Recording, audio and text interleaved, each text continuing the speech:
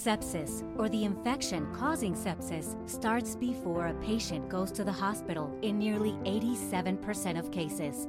Sepsis is a medical emergency.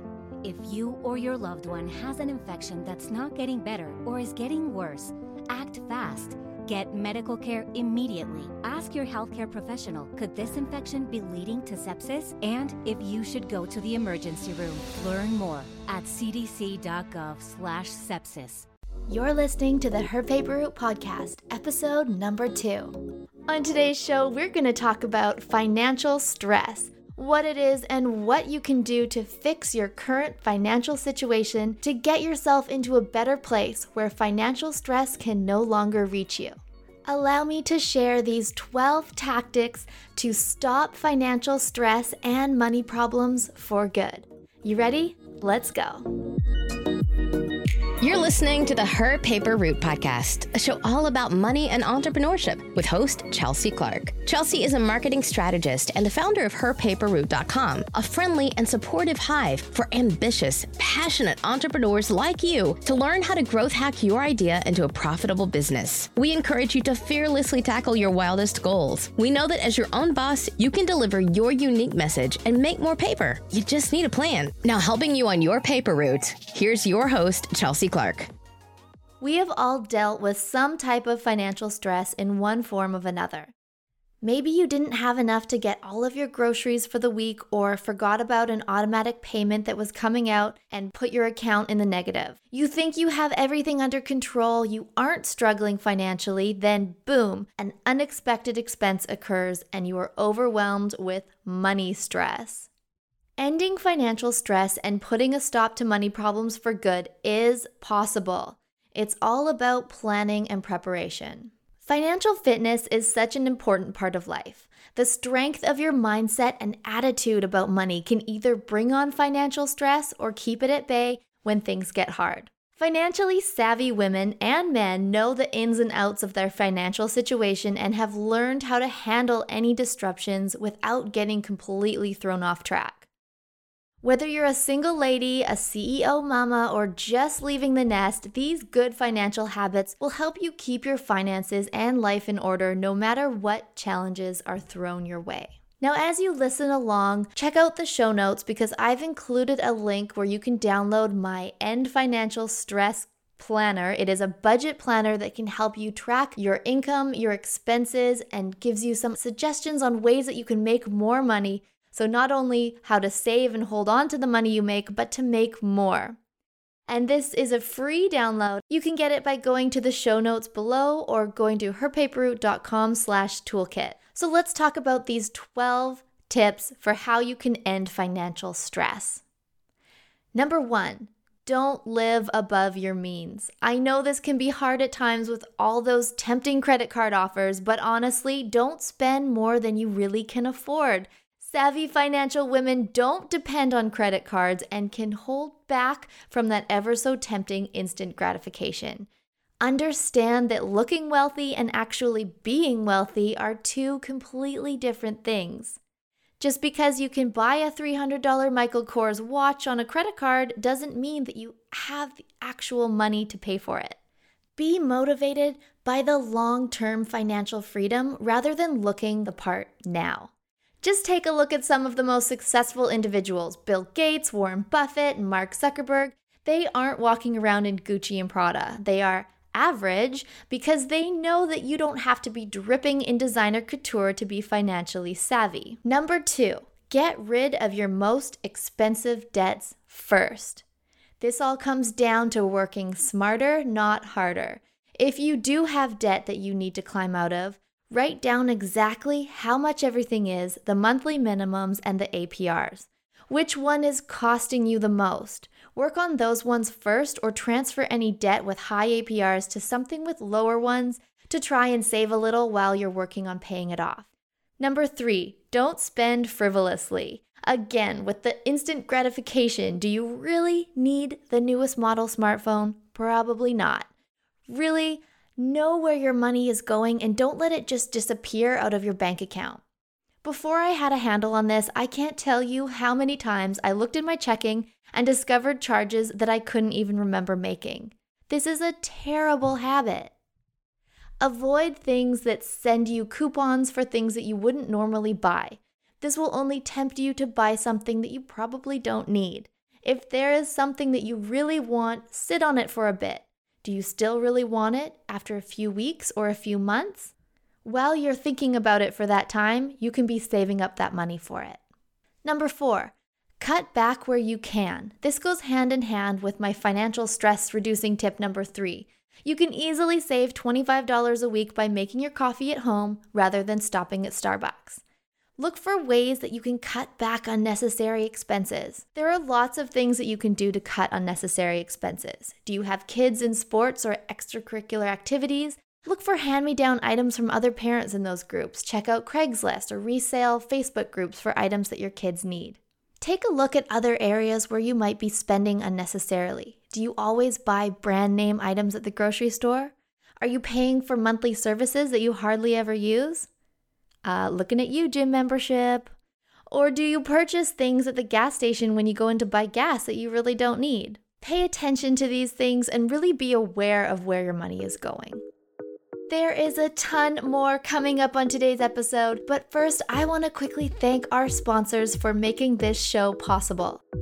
Want to learn something new today? Skillshare is an awesome online learning community where you can learn a new skill in just about anything. There are over 16,000 free and premium classes. Get personalized, on-demand education on everything from SEO, design, business, marketing, creative arts, and more. Today, you can get 2 months of unlimited classes for free right now when you go to herpaperroute.com/Skillshare.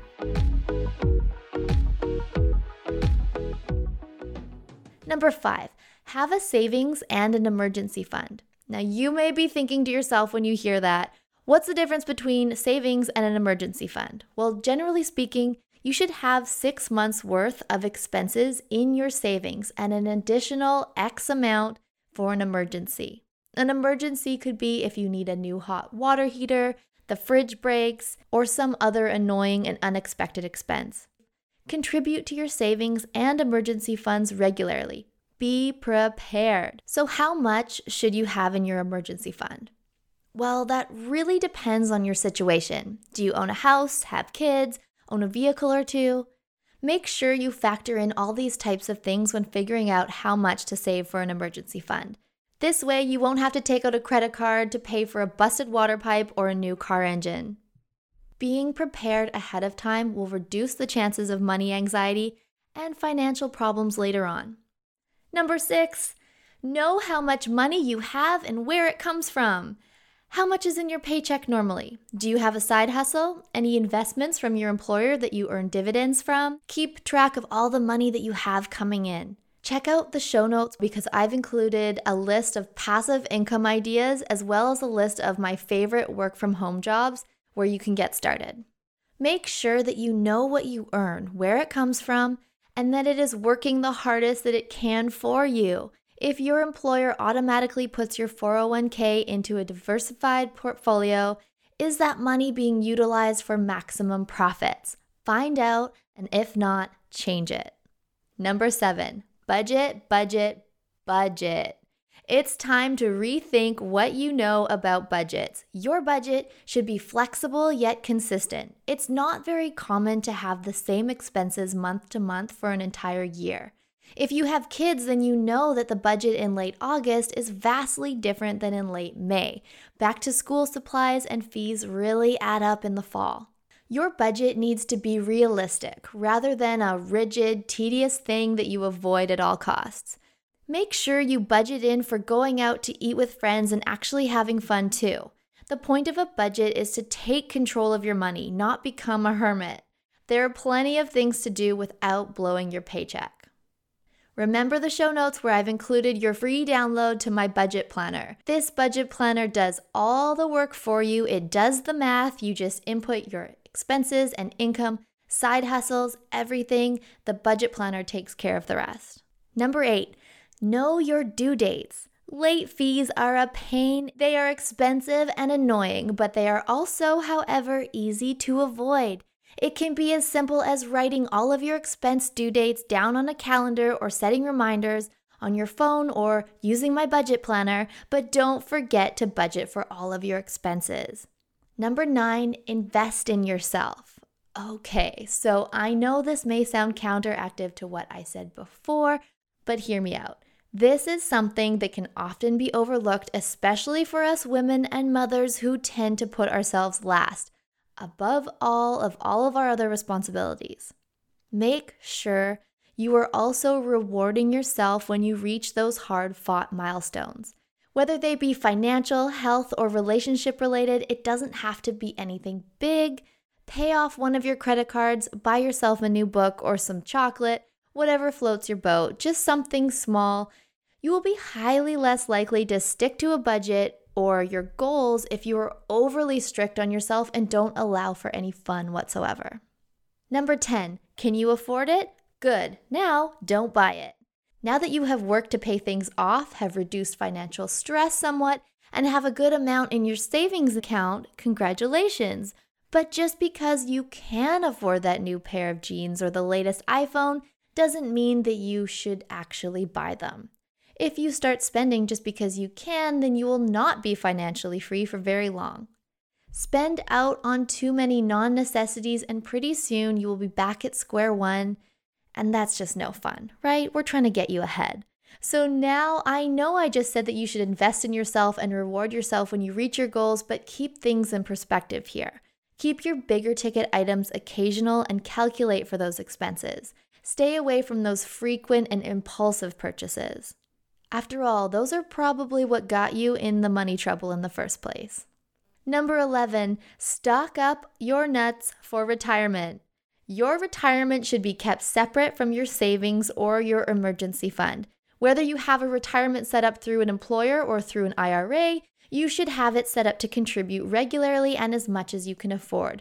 Remember, this is pre-tax savings here, people, so take advantage of it. Number 12, money isn't everything.